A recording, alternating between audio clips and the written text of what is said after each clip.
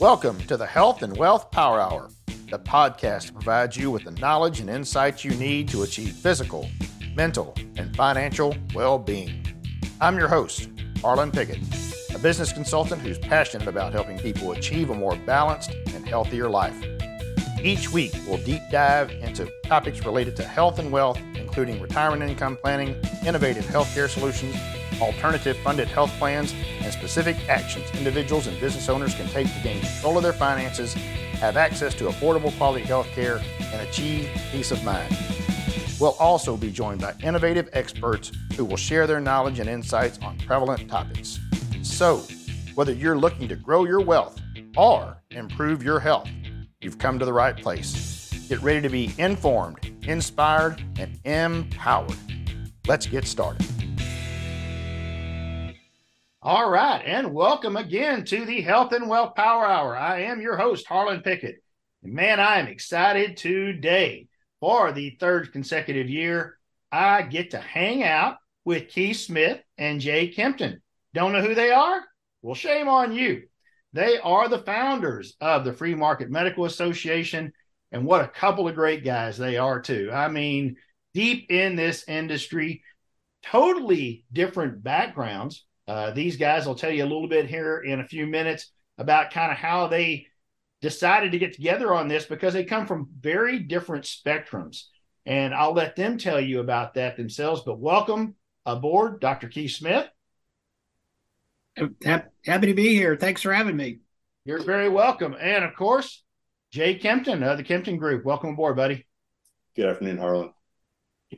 All right. So you guys have been on this mission for 10 years now with the Free Market Medical Association, coming up on the big 10-year anniversary and then the big 10-year event coming up next year. But we just finished up with the 9th conference, knocked it out of the park in Kansas City, sold out all of the membership, the non-memberships, the sponsorships, sold out the hotel it was at, the hotels around it. Knocked it out of the park, fellas. Great job. Thank you. Thank you. So what have y'all seen? Dr. Smith, I'll ask you this first. What have you seen in the 9 years, almost 10 now, in change in acceptance, understanding, and movement with the Free Market Medical Association? Well, I have to answer that consistent with and through the lens of this past year's theme, which was really focused on what a rebellion is. And I think it's important for the members of the movement and those who are drawn to it to see what is happening in the industry as a result of the members of this movement's efforts as a rebellion. So I think what's happening is the movement is growing. The actual number of rebels is growing. Their influence is growing. And I think that those who are threatened by this will, in all likelihood, the ones extremely threatened by this, in all likelihood, will never be part of what we're doing. We will never completely crowd them out of what they're doing. But I think that it's safe to say they've had to acknowledge the movement, and they've had to acknowledge that inevitably it may be a market force strong enough they have to contend with. They've had to acknowledge that they are losing business. They are losing patients. As the hospitals say, they are losing market share. That's all they care about.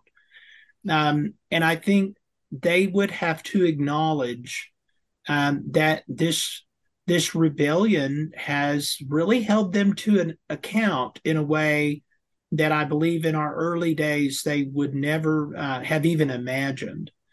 I think also this movement has changed the narrative. Jay and I, neither one believe the government has any role in this movement and helping it along. I'm from the government and I'm here to help. Always ends in a complete disaster. However, the narrative has changed, and the government is even now trying to get in on this movement. And the government is the primary culprit for everything that's wrong in the industry. So even Uncle Sam, the Godzilla bad guy, is trying to get in on it by mandating this movement, basically trying to mandate price transparency. And that's taken the tinfoil hat off Jay and I and everybody else that is involved. But that is really fraught with problems. And I think everyone needs to stay on alert that when the congressman or the regulator shows up and tells us, how proud they are, we need to grab our wallet and just run the other way. So I think that it is having an effect. It's having an effect larger than most people realize, because those who are most threatened by it are so threatened by it, they don't even want to acknowledge it. They want to hide from it and not even really admit that it's there. But I think, and I've been told this by a big hospital system. I don't mean just one hospital. I mean people who run multiple hospitals. This is creepy for them. They don't really know how to enter. They don't know if they're going to have to ask for a lot of forgiveness before they do. So it's definitely on the radar, even at the highest levels of the bad guy scene. And I hope they lose sleep at night over it. Yeah, I'm very concerned that they don't lose sleep over it at night yet, but I do think that is coming. And I want to point something out, and I'm going to let Jay speak to this. We're not rebels just to be rebels for rebels' sake. We're rebels because someone's got to start making these changes that we have seen truly cause the huge increase in the cost of healthcare in this country. It is not, healthcare costs are not rising just because of inflation, just because, oh, look, the price of everything's going up. No, it's going at such an extraordinarily high rate because of the actions of a few profiteering type entities. And speak a little bit about what you've seen that in your career, which has been a long career in this industry. Jay, speak a little bit about that and why you became a rebel. Because once again, this is not being a rebel for rebel's sake. It's being a rebel for many others' sake. Yeah, Harlan, that is a great point. We're rebels because people are being damaged. Employers are being damaged, employees, families, livelihoods are being damaged by, really they're being victimized by, we always say a broken system. It always depends on what side of the system you happen to be standing on, as whether or not you think it's broken or if it's working exactly as designed. Exactly. But it's definitely damaging people. So yeah, I've been in the space since 1992. Working at the family business, which is the Kempton Group, our third party administrator. We work with self-funded employers. And for a lot of years, I would go out and I would believe the narrative as a young pup in the business that, well, if the increase is only single digits, then I can sleep well at night. I had a little bit of a different perspective probably than a lot of consultants did or brokers, even the good guys. Because I was a TPA, I actually saw I saw the medical bills. I saw the bills and I saw the inflation. Seeing the inflation in, say, a professional fee, what a physician gets paid or what a hospital possibly gets paid. For us, I was like, well, we don't really have a lot of insight into that. It's kind of hard to put a price tag on art. I know a lot more today than I did back 30 years ago, but that was really kind of how we looked at it. Well, how are we to judge what art costs? But what really kind of tripped the trigger for my organization, Harlan, and myself, was seeing what was happening with some of the widgets in healthcare,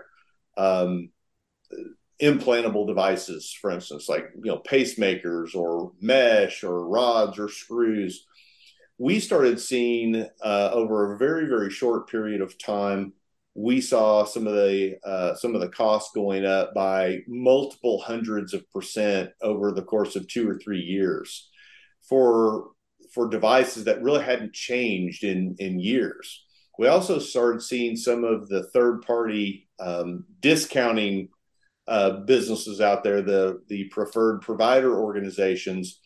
They were certainly reacting to these crazy cost increases on some of these implantable medical devices, but they weren't reacting like you would think. They weren't reacting to, oh my goodness, we've got to get a handle on these costs. What we saw was these network discount arrangements. Their contracts were starting to be amended where they actually would essentially take a hands-off approach to the charges on those medical devices from the hospital systems, and which was essentially just giving a green light for this rampant inflation. And that was when the light bulb really went off for me that this is not a naturally occurring phenomenon. There are actors at work here that are really trying to defraud and are throwing levers inside the healthcare space to essentially feather their own beds. And so I didn't see that 12% cost increase to my client. I didn't see it in the same light when I saw how those things were manifesting.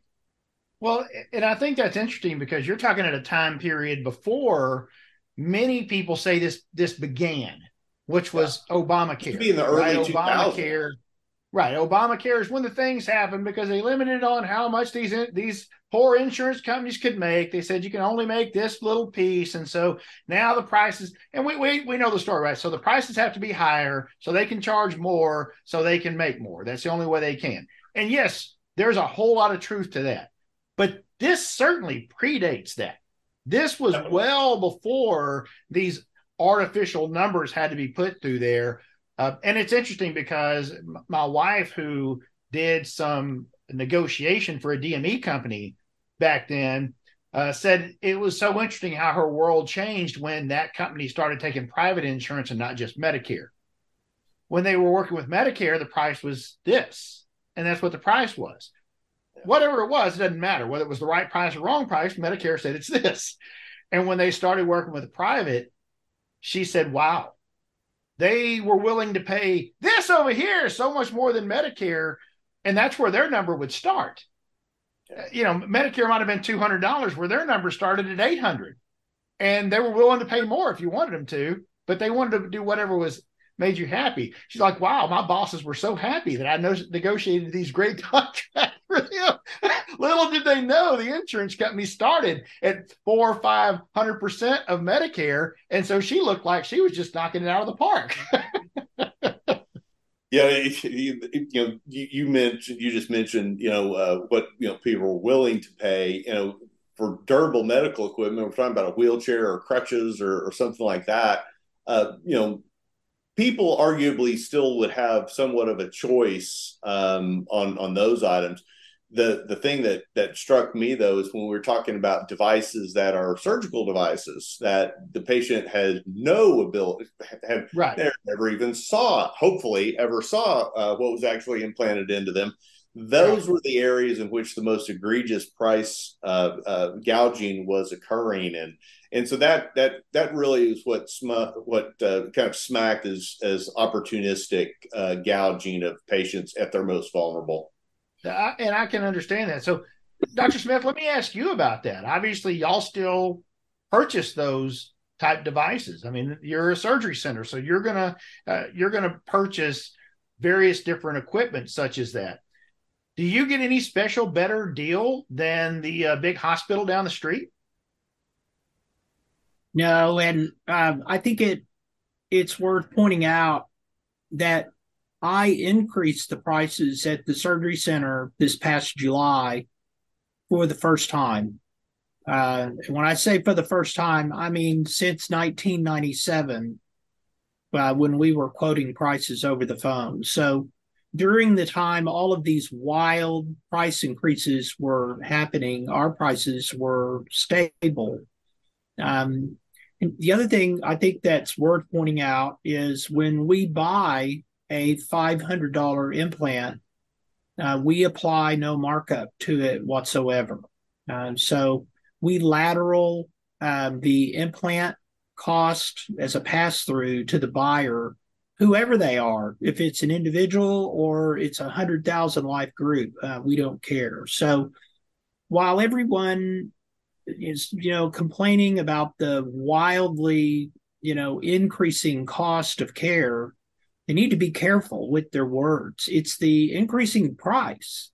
The cost, while going up a little, has not gone up that much. And there also have been certain efficiencies that have been discovered that should have lowered the price in some areas. And I actually did that. The Surgery Center of Oklahoma, where we experienced efficiencies of cost, we actually lowered the price for several procedures at our facility. So this whole game, this whole industry, with the exception of the movement we're involved with, is a cesspool, and it's that way because the government has auctioned off all these favors. So all these cronies deserve all the bashing that we give them. But we have to acknowledge Uncle Sam's driving the getaway car and is involved from the very beginning in this scam. Legislators are always asking, what can we do? And, I had my renewal yesterday with Jay, and I'm looking at, these No Surprises Act. Well, I had to pay for that. I mean, I got taxed by the government for the No Surprises Act. Well, Jay and I invented the No Surprises concept, and now we're having to actually pay for it. We gave it away, but the government wants to charge for it. PCORI, this PCORI, I have to hire an accountant to fill that crap out. Legislators are always asking, what can we do? And my first answer is stop. Just stop doing anything and go on vacation. Don't go back to work. Maybe think about undoing some of what you have done. But all of these wild price increases are downstream of favors Uncle Sam is granted to all of these big industry players, and they're completely unnecessary.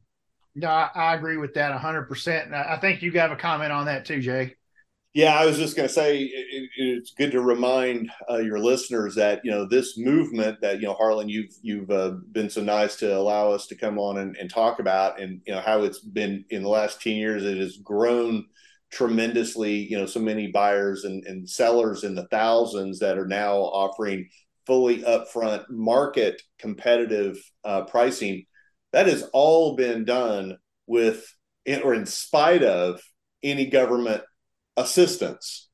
So in other words, government assistance from a regulatory standpoint has only served to stand in the way of quicker DIY reforms, is what we always refer to it as. Anytime the government has gotten involved, ironically, with the No Surprises Act, which is a transparency bill, that has done nothing but slow this movement down. Yeah, and it slows it down because then all of a sudden, what Dr. Smith has been doing since 2009, he did it before then, but they were actually published online in 2009.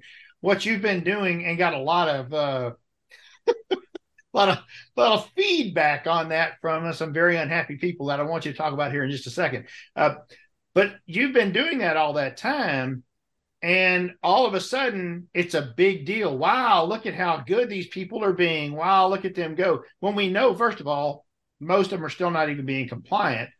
And it just adds more confusion when people go on there and see hip replacement, and there's actually like 10 different prices on there for hip replacement because it's different for every insurance carrier that they take. And here's your Medicare price, and here's your cash price, and people have no idea what's going on. And so I do think it's a funny story. Talk about when you put your prices online, what happened. So remind everyone real quick what happened when you first put your prices online. Well, the first thing that happened was Canadians arrived. That was the very first thing. And, people have been kicking around this Medicare for all, universal insurance sort of idea for a long time. And, I'm scratching my head. These people have insurance. What does that even mean? They have insurance coverage. What does that even mean if someone from Vancouver or Quebec is in Oklahoma City to have a knee arthroscopy or a hysterectomy, a procedure they would have waited a year or two for at the time in Canada? Those waits now are 3 to 5 years. The waits up there are now worse. So, yeah, the first thing that happened was Canadians showed up. And then, people from other states started to arrive. Jay and I met shortly after I had the prices online, and all of his clients took part. And then Jay's competitors jumped on board. And then my competitors jumped on Jay because Jay and I were working together. And so, Jay now had all these other provider vendors that were competing with me. And that's been a healthy thing that has kept my nose down and my pencil sharp. That's for sure. So all of these things started to happen, and then hospitals that started to lose business to us started matching our price so that they would not start the avalanche they were so afraid of. That this patient at the water cooler, when they get back from having great care to reasonable price, is going to tell everybody they know, and then that hospital system has a problem. So, it's a ripple effect that can't be quantified, but I think qualitatively we can unequivocally say that it's had a real ripple effect, and I do think people are losing sleep over it at night. Well, I can tell you that recently I got to hear you speak at the National Association of Insurance and Benefits Professionals conference that was held just here a few days ago, where both of us got back from that.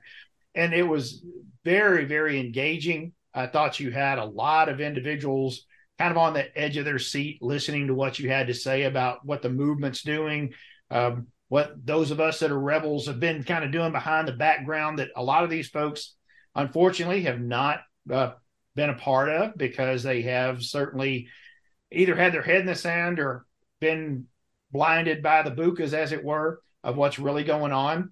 And the more interesting thing to me was afterwards, whenever we happened to be sitting at a lunch table listening to some of the folks around the table questioning, were you a quack? I mean, what is this guy doing? What's he even talking about? Is this stuff really happening? And one of them questioned so much so that they said, there's just no way he can know what the prices are. There's no way. No hospital can know what the prices are. They can't know that. And I said, yes, he can.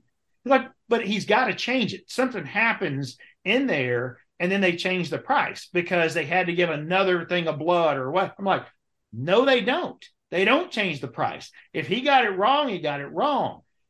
He may reevaluate it for another time, but he didn't change the price. Like, well, he can't do that. There's no way he can make any money. You're not listening, and you're not understanding.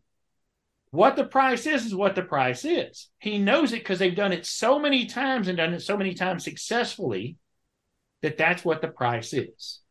I've sat down and talked to him enough times that I'm 100% confident that what he's telling you he's going to do it for, he's going to do it for. And it was such a foreign concept, guys, that they just couldn't believe it. And I think that's the problem with hospitals too. This is why hospitals have such a hard time. It's such a foreign concept that we've got to take into consideration all of these things, or you've got to be so good at it which is what you say, Dr. Smith, because you've done it so many times, you're not worried about getting it wrong.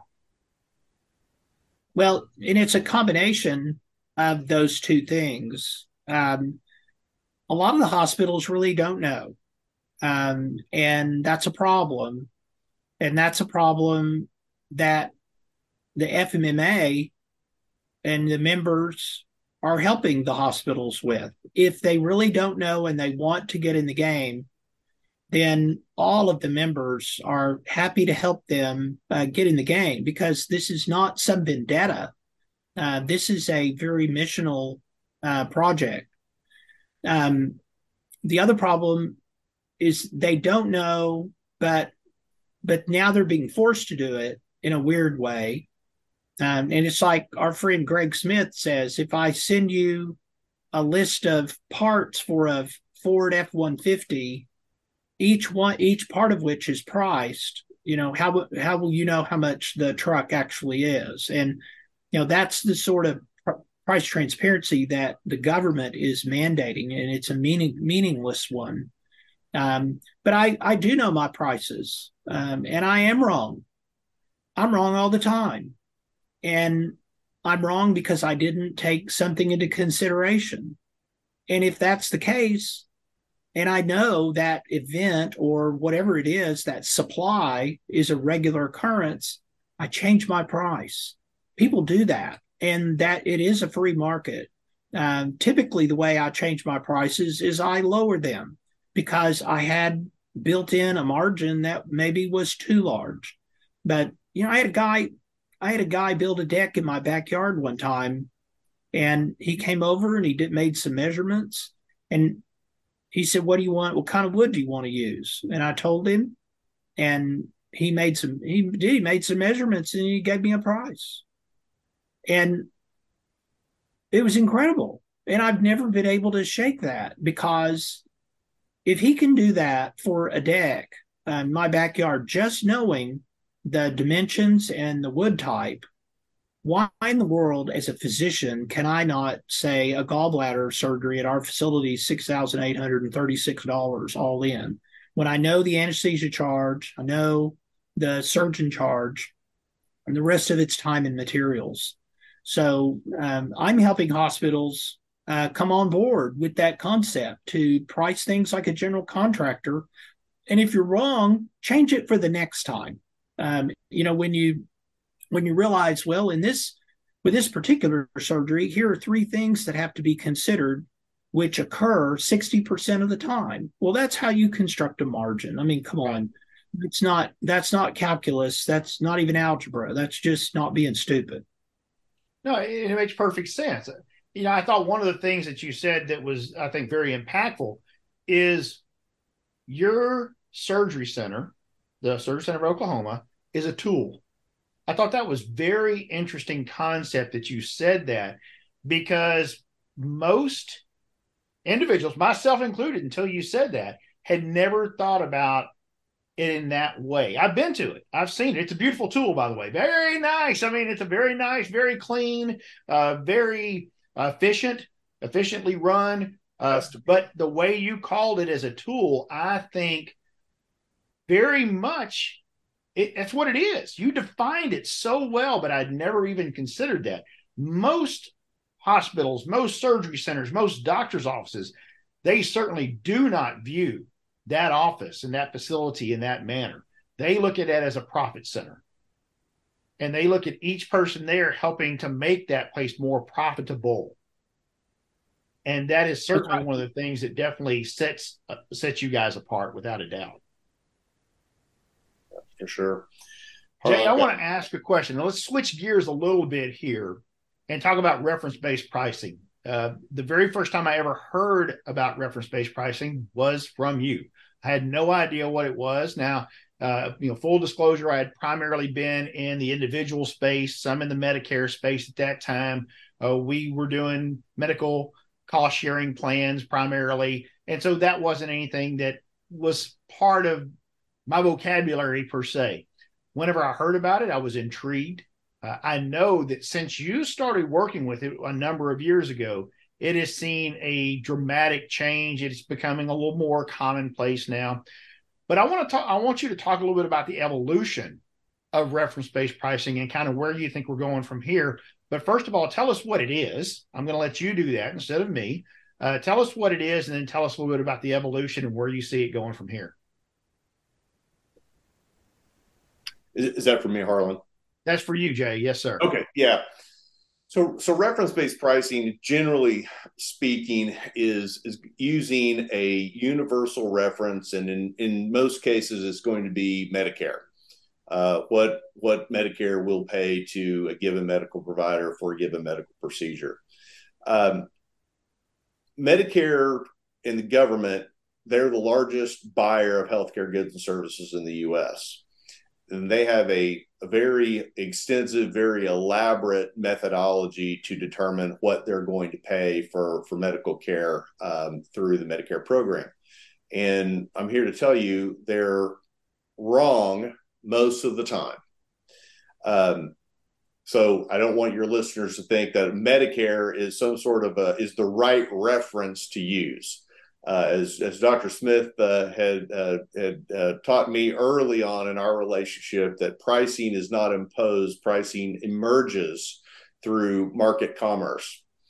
So Medicare is certainly doesn't have it right, but since they're the biggest buyer, most medical providers, hospitals especially, are very adept at Medicare. They're used to Medicare. So how that works within a health plan, self-funded health plan, in my world, is instead of having a top-down negotiation, as your listeners know, hospitals are generally going to charge what's known as a charge master, which is the monopoly money number that nobody buys because they're expecting a negotiation down. The negotiation down is really a smokescreen. It's an ability, for the theft to be sanitized because you're getting such a great discount. Make you feel Medicare better. reference-based pricing is really the opposite of that, as opposed to a top-down negotiation. It's more from a bottom-up perspective, utilizing Medicare as the basis or the beginning of the conversation. A self-funded health plan might say, okay, well, if we don't have an agreement with a medical provider ahead of time, like a Surgery Center of Oklahoma, we don't have an agreement, but they offer their own pricing. If they don't post their pricing and we don't have an agreement with them, we're going to start somewhere, and we're not going to pay their charge master. So we're going to pay them a percentage above what that provider accepts from Medicare. And that can range from 30% above Medicare to 60% above Medicare, while a lot of plans, if it's, say, an emergency encounter, it might be 200% of Medicare. Okay. So that's Medicare reference-based pricing. If you think about it, if your listeners will think about it, the way that a preferred provider organization discounts off of a charge master price, your listeners, patients, they do not have a seat at the table when those prices are being negotiated behind closed doors. They don't know whether they're accessing a good deal that's been negotiated in good faith or if it's a horrible deal. So from the patient's perspective, they are having pricing imposed upon them, if you think about it that way. Well, Medicare reference-based pricing is kind of the same thing, but it's more of the buyer imposing pricing on the seller. And I was always taught that two wrongs don't make a right. And so while as a proxy buyer, as a third-party administrator, I kind of like the idea of giving it back, to the medical providers. So they've been imposing pricing on our clients for so long, we're going to impose it back. But ideally, the way we would want your listeners to look at Medicare reference-based pricing, it is more of a common language to be able to start a negotiation with a medical provider. If they're unable or unwilling to negotiate on the ultimate universal language, which is cash, if they can't bundle a medical procedure, or they don't know what anything costs, as Dr. Smith said, then you have to have some sort of a language in which they do understand. And unfortunately, or fortunately, the big hospital systems, their biggest customer is the federal government, the Medicare program. And so they do understand what they get paid by Medicare. And you can start to have a conversation with them at some percentage above Medicare. Now, that's the way it's supposed to work. What is more problematic with Medicare reference-based pricing is that it's not so much the problem with the methodology, but many hospital systems, they will reject Medicare reference-based pricing, not necessarily because they're not getting paid an appropriate amount or an amount that is fair. They simply are not okay with the buyer coming to the table in equal standing with them. That's their biggest problem with Medicare reference-based pricing. They are so accustomed to being able to set their own price through the backdoor deals through the preferred provider networks, that the alternative to that is something that they just cannot withstand, and a lot of them will reject it out of hand.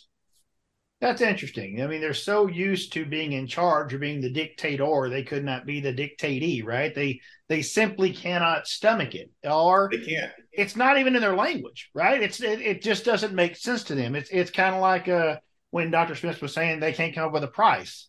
They can't come up with a price because they've never looked at it. They can't agree to reference-based pricing because they've never even considered it. Yeah, I mean, you're absolutely right. One of the most frustrating things that we deal with is we'll have one of our participants that is on one of our employer plans that we administer will show up at hospital X, Y, or Z with their benefits card, which I printed for them. It does not say what percentage above Medicare that the hospital is going to be paid when that claim is ultimately filed with our company. It just says that this participant does not use a commercial network, that the payment will be based on a percentage above the medical provider's Medicare rate. And then the hospital will tell the patient, we don't accept Medicare reference-based pricing. Well, what the heck does that even mean? They don't. Rejecting it'd be like saying I reject Harlan. I reject you're trying to have a conversation with me, and I say to you, Harlan, I reject the English language. You haven't even said anything to me yet, and I'm just going to reject the way that you're communicating with me. And that's what the hospitals are doing.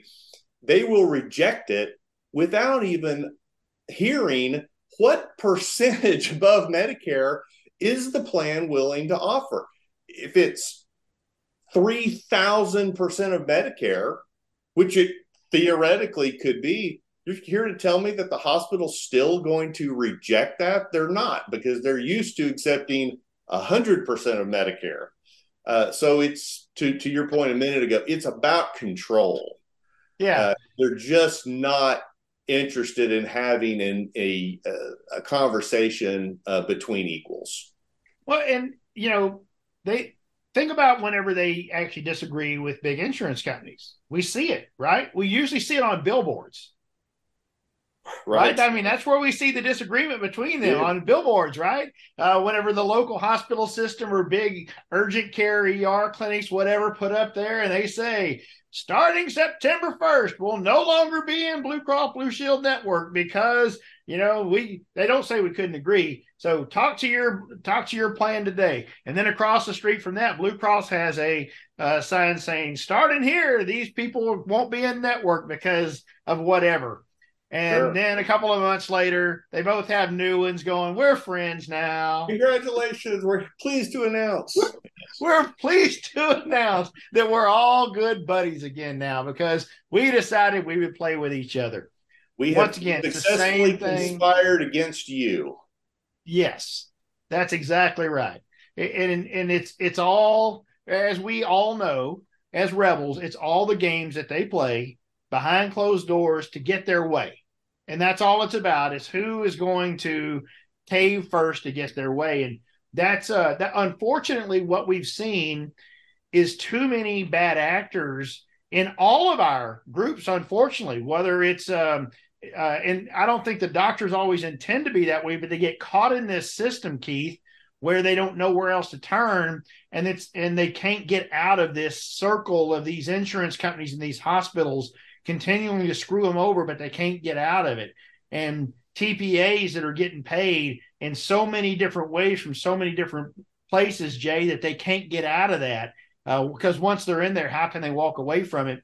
And brokers in my world that just are getting paid these incredibly huge bonuses and in all these different ways from TPAs and from PBMs and all that they just can't get out of that and become a rebel, because if they do, they have to leave all of that behind. You can't talk bad about the folks that are feeding you, as it were, right? And man, I feel so blessed to have never found myself in such a situation as that, and to have joined the movement whenever I did before I ever got caught up in all of that craziness. And it's certainly a blessing. And it's to me, it's interesting also to see the darts they throw at us, right? The darts they throw at us, just like the guy saying there's no way that Keith can be doing what he's doing. People saying, because we hear it as brokers, you can't trust any TPA, no matter which TPA is telling you they're not getting kickbacks from somebody, they're getting it from someone. They're just never going to disclose all of that. All of those things. And then, we still work with mostly medical cost sharing. And there was a report by CBS News here recently talking about how almost 2 million people are on these, even though these plans don't provide any guarantees. And they're after all of this. And this is terrible. These poor people. And I'm thinking as I read that, but all these folks on insurance are doing okay, right? They've got all these guarantees. Let's talk about the folks that are on Friday health plans and all the guarantees that are helping them out right now, as Friday is laying off all of their people and their plans are all defunct and they're going to lose their health insurance. Some of them during the middle of the year, some of them not. What if you've got your cancer doctor and the only doctor that takes that, the only thing he takes is Friday health plan? What are you going to do now for the rest of this year whenever you're in treatment for your cancer or whatever? And now you can't see your doctor anymore. How did that guarantee work out for you, Mr. or Mrs. Insurance person? These things are not held on. We're not held accountable for the same ways. We know we're not, because we don't have the kind of lobby that they do. But in my opinion, we have something greater.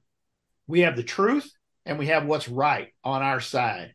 And that's why I think at the end of the day, we're going to win, because we have those things on our side. That you cannot punch holes. At the end of the day, you cannot punch holes in the truth. You can keep poking at it, but you're not going to punch holes through it. And I think that's vitally important. I'm also really excited, guys, that y'all are going to have an opportunity to be on stage at Rosetta Fest. That's coming up in August, I believe, August 7th through the 9th in Chicago. Do you guys know what day you're going to be on stage? I think it's the first day. Keith, yeah, I think that's right. Yeah. Wow, they're going to kick that off with y'all. Well, everyone can go home after that, because they're going to get no. I'm just kidding. If you listen to it, Dave Chase, I'm just kidding, buddy. They're either brave or I'm not sure. No,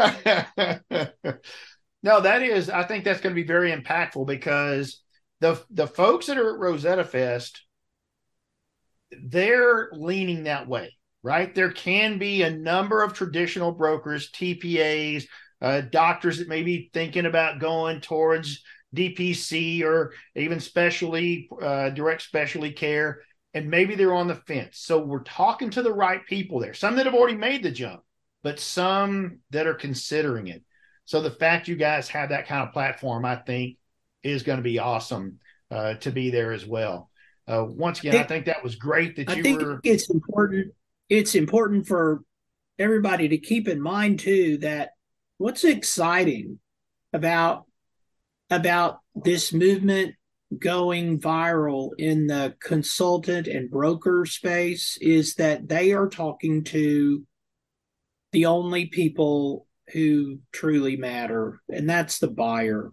That's your buyer. You Yep. talk about, physicians who are trapped, or brokers who are trapped, or hospitals who are trapped. They're going to respond to one thing, and that is a market signal. The ignoring of which means their demise, which means they go out of business. So when the buyer in this country wakes up, individual and institutional buyers, self-funded buyers, all the cost-sharing ministries, when they wake up and they acknowledge and declare their kind of place on the throne as the sovereign entity, the sovereign buyer. That's when everybody is going to jump and make the change, or they're not going to have any business at all. And I think, and I made those comments in different words at NABIP the other day. That's why this movement going viral amongst the consultants is very exciting, and we hope to see a lot of the people on that side of the movement join us in the Free Market Medical Association, and together with the synergy make that happen.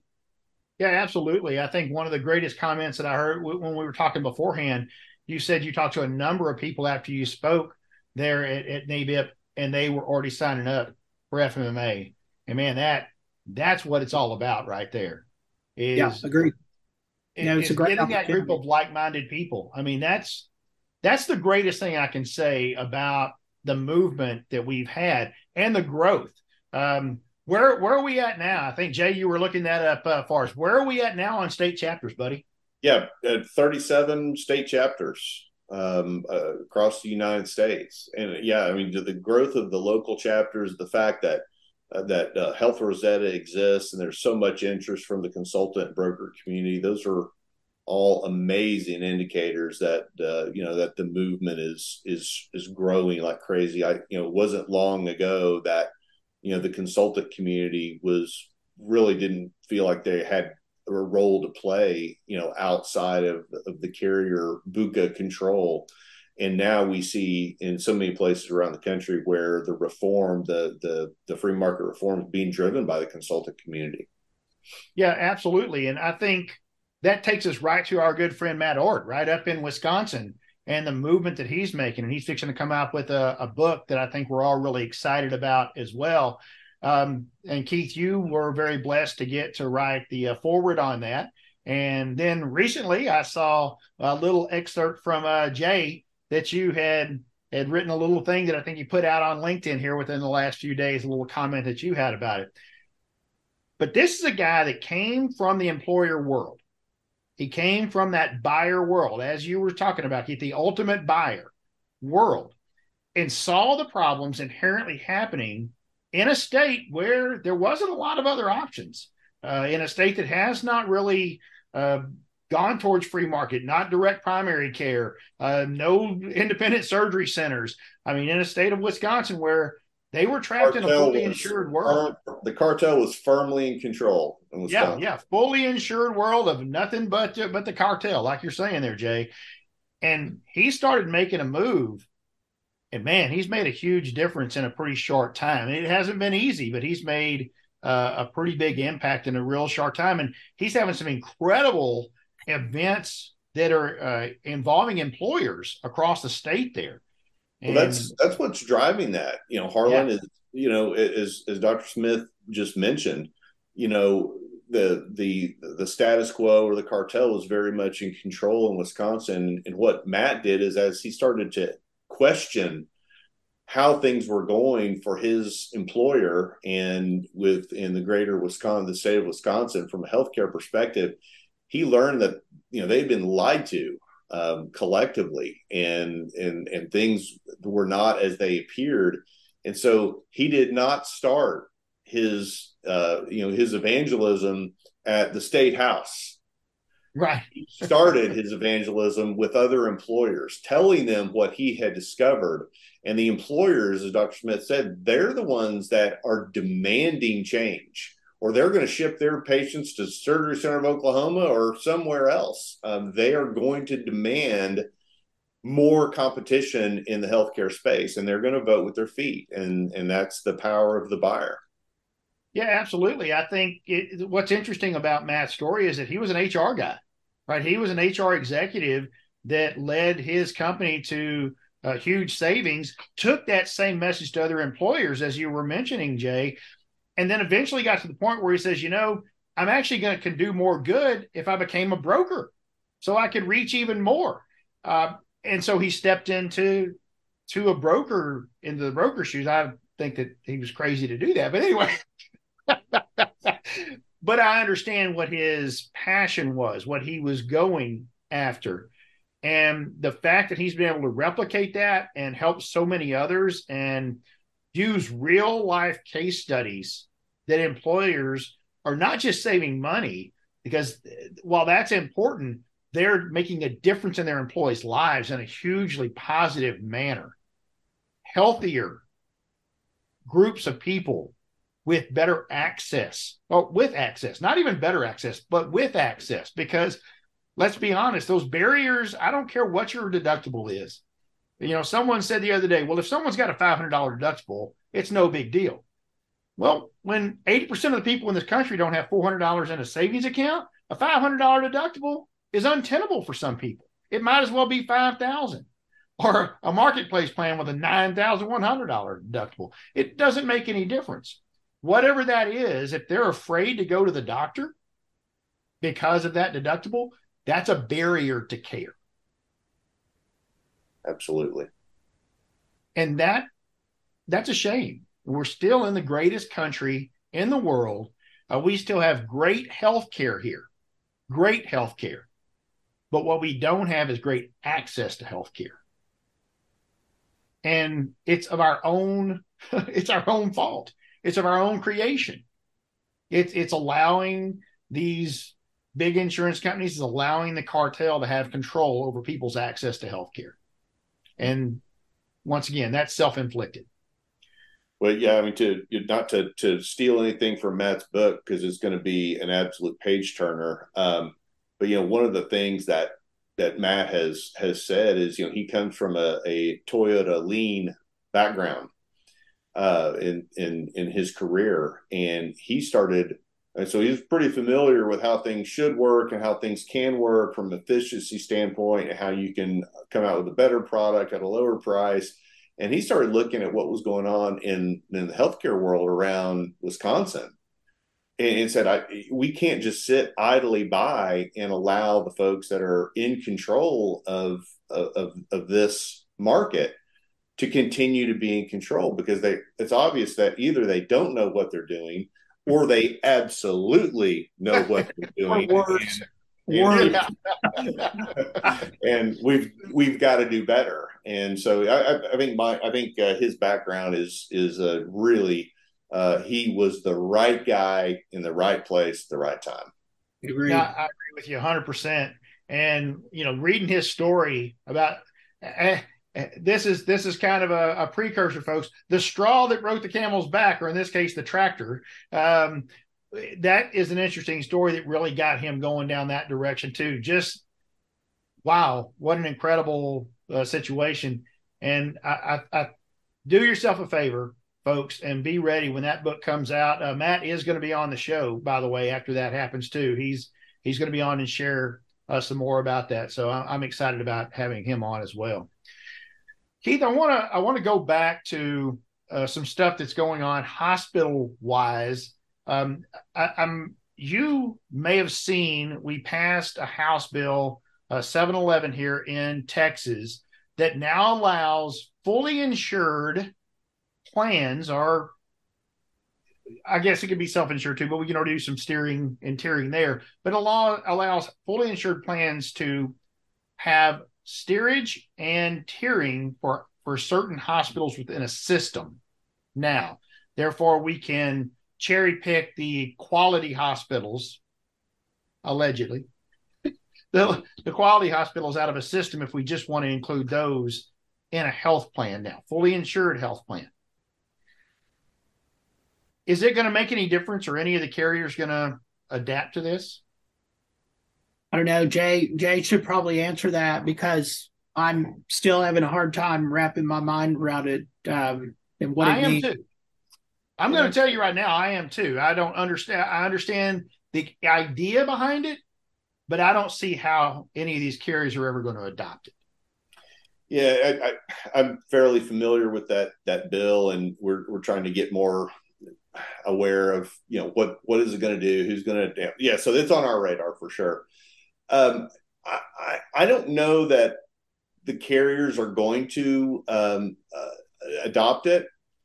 But the other thing that I'm not hearing being questioned is I don't know that the systems are going to allow it. I mean, just because an insurance plan can steer people to different locations or different hospitals within a particular system, I mean, they can control what location is competitive and which location is open and which location. I mean, so I just, the cartel is a very elaborate defense system.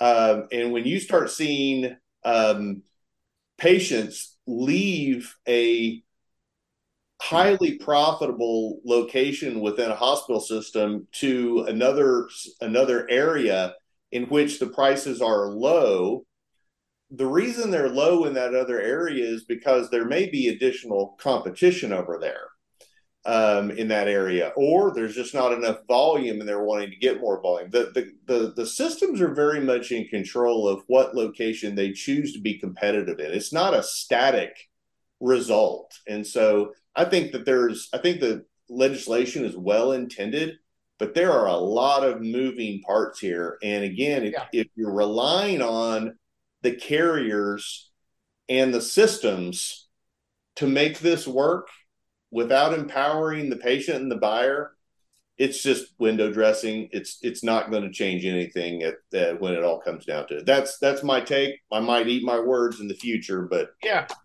I'm envisioning the systems and the carriers behind closed doors, drinking champagne, laughing that anybody is celebrating the scraps that they've been allowed to pick up off the floor when the pillaging and the robbery on a grand scale continues. So it sounds to me like window dressing, and I don't know that we should celebrate what we are allowed, the crumbs we're allowed to pick up. Thank you, government. Yeah. Well, my first thought on it was, if they do design some of these plans, they're going to put them in with the other 300 to 400 options they have in any given area with no way to really differentiate them out unless you knew the right filter. I don't know if you guys have ever tried to find a plan for an individual on, say, any portal that's out there, but I'm not joking. That's about what there is on any given area per carrier, somewhere between 300 and 400 options that they may offer in an area. Now, the difference could be so minuscule that you don't even understand why there's another plan. Well, this is why. The reason is because that way there could be some really good plans in there, but how in the heck do you find them, right? It's crazy that there's so many options offered, but that was my thought the first time I heard it. Sure, let's just say they're required by law to do it. I did it. Good luck finding it. Back to that legislation, I think it's well intended, like so many things the government does, but I just don't think that they know what they're getting into. But a lot of these contracts between the hospitals and the carriers and the networks, there's volume guarantees that are built into those contracts. Right. You want the best deal in town, we're going to have to send me the most patients. Now you have this legislation that seeks to disrupt that. There will be a reaction. And I don't know that I'm prepared to tell you what the reaction is going to be, but I know this is not going to be the panacea. This is not the silver bullet. We'll just have to see a few months to find out how this thing blows apart, but it will. Yeah, I agree. And once again, I'm anything the government does, I know I agree with you guys. Anything they do, whether it's well intended by a somebody who put out there's a well intended bill, it usually doesn't have the results we want it to. And that's just, as you mentioned earlier, Keith, I'm from the government. I'm here to help. The most frightening words that you'll ever hear. It's like a horrible restaurant adding menu items. They need to take the awful stuff off the menu. They need to seriously repeal and revisit what they have done. But it's like a horrible restaurant just putting more terrible menu items out there for people to choose from instead of addressing what they've done to us. And you guys, it really doesn't seem, it's definitely been in our lifetimes that we, without having, and I love the direct primary care model, but without having that model, we used to have relationships with our doctors. We didn't have insurance in between us and our doctor. We didn't have them dictating things. You truly had hometown doctors. Even in big cities, you had a doctor that you knew, liked, and trusted and felt comfortable with and would discuss, and they would talk to you, and they truly seemed concerned about your health.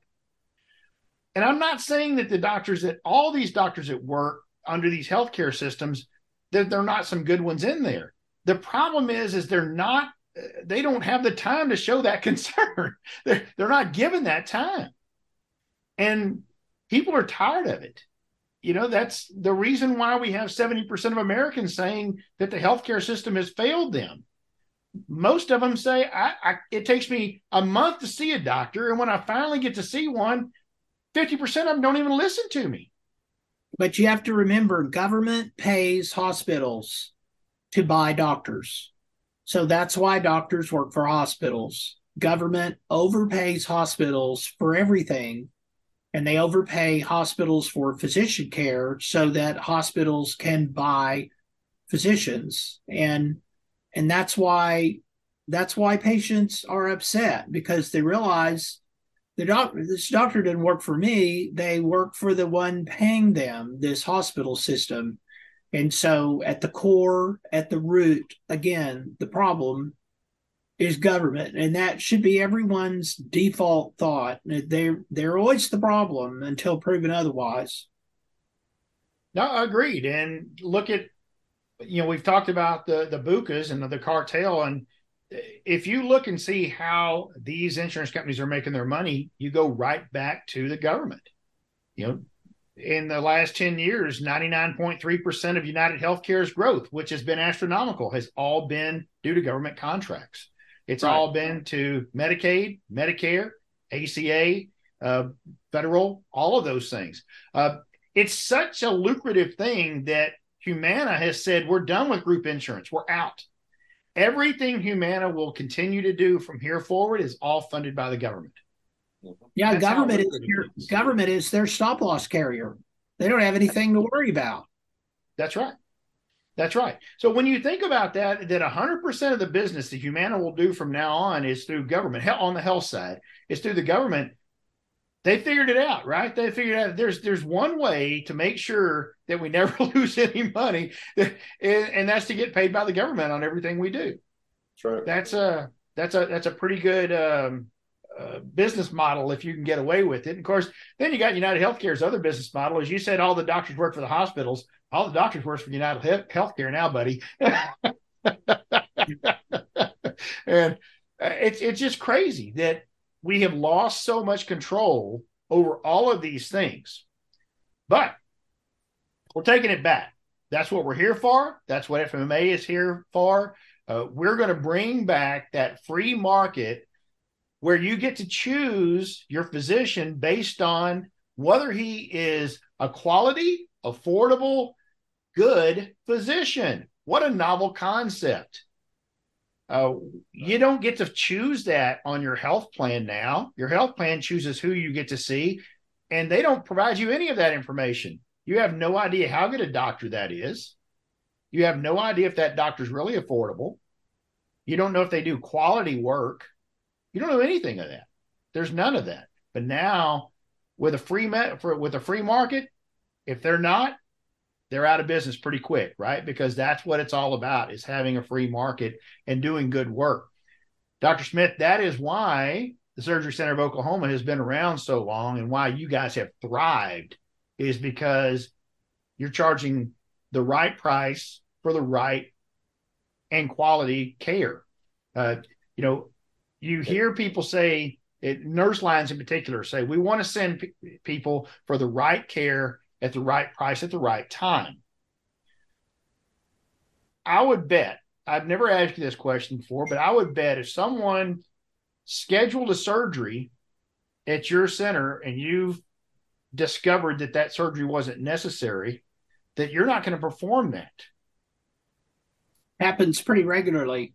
I was going to say, I'm a good proxy buyer for Surgery Center of Oklahoma, and every month we will get multiple situations in which the patient was referred for surgery. We've navigated in consultation with the patient to Surgery Center of Oklahoma, and one of the Surgery Center of Oklahoma's surgeons will say, I don't think surgery is even warranted at this time. That's a beautiful thing, because we hear stories all the time. Diagnoses that are wrong, right? Diagnosis, we know that misdiagnosis is a huge deal. That surgeries were done that were not necessary. I talked to a lady earlier today that feels like she never had cancer, but she's been through cancer treatment for over a year. She said, I'm now not convinced that I ever really had cancer. But I have gone through all these treatments, and they're telling me I need to continue to have them. She's lost her job now because she can't work due to all of the after effects of what happens when you get treatment for cancer. So she's looking for insurance to cover her continued treatments that she believes she doesn't even need to have. That's crazy to me. And I told her, I said, have you even thought about getting a second opinion? He goes, well, who would give that to me? Someone who's in cancer treatment right now, who would give me a second opinion? That's how lost people are in these systems. Yeah. Definitely would have to leave the system if she wants a true second opinion. And that's a very daunting thing for a patient. Yeah. And even my dad, I asked my dad was told he needed to have a biopsy done. Actually needed to have a tumor removed. He's fixing to have a biopsy here pretty soon. But he was told, and I said, Dad, you need to get a second opinion. His first thing out of his mouth was, but what do you think my doctor would think? Who cares what your doctor would think? You need a second opinion. Don't let someone go in and start cutting on you without getting a second opinion. I would say, what does the doctor's opinion have to do with anything? Again, they're executing company policy from their employer, and it's your health. We've got to get rid of that kind of brainwash state that so many patients are in. We deal with that, literally every day at our company. Yeah, and I agree with you. And the crazy thing to me is he'd seen that doctor one time. It wasn't like this is some long-time doctor you've known for forever. You were referred over to this doctor because of something they saw in a CT scan. You saw the doctor one time, and now you're afraid of hurting his feelings. A horrible state to be in. Yeah, it is. It is. All right, guys. Well, I really appreciate y'all both being on. I'm going to both give both of you an opportunity for any closing remarks that you want to make. Dr. Smith, I'll go ahead and let you go first. Well, I appreciate once again your turning on your megaphone and spreading the gospel of the free market in this industry. It's very exciting to think about the brokers and the consultants in this industry, educating their buyers that they represent, that they have a choice, that there's an alternative, There's a better way. There's a way that's affordable, not just affordable, but I would argue higher quality.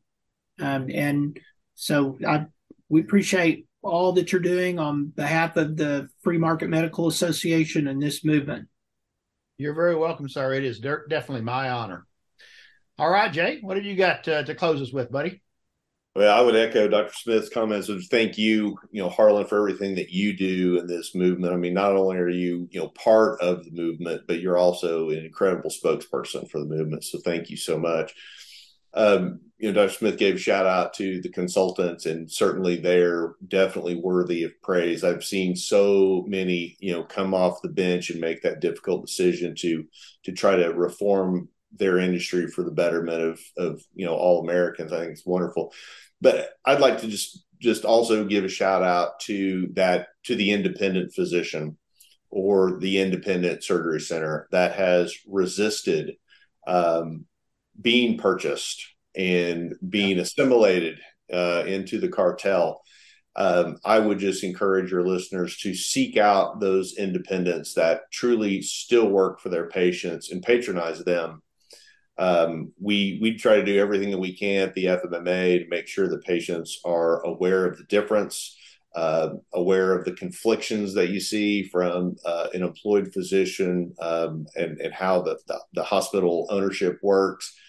But what we can really do more than anything, though, is to support the independents, because a lot of times they're struggling, they're hanging on, sometimes by their fingertips. And in other areas, they've been wildly successful because they're independent. But again, I just think that's something that also needs to be discussed. Yeah, absolutely. I agree with you 100%. This movement, I believe, has moved ahead quicker because of our independent physicians, our direct primary care doctors, our direct specialty doctors. Those that have embraced this have said, you know what, I'm tired of living under the cartel's rule. I'm going to break away and be a rebel with these guys because they're kind of cool. So here we are, all being cool together. We're the cool kids. We're not part of the cartel, and we're going to make the big change. Once again, guys, Jay Kempton, Keith Smith, appreciate you guys very much being with us. We're going to continue moving all this stuff forward, guys. And don't forget, our next big audio event will be on July 25th, 11 a.m., the second month of Why Does Healthcare Suck? This time, we're going to follow the money. That always gets you where you want to go. Y'all join in, 25th of July, 11 a.m., Why Does Healthcare Suck? Right here on LinkedIn. You can listen to it on the audio rooms. See you then.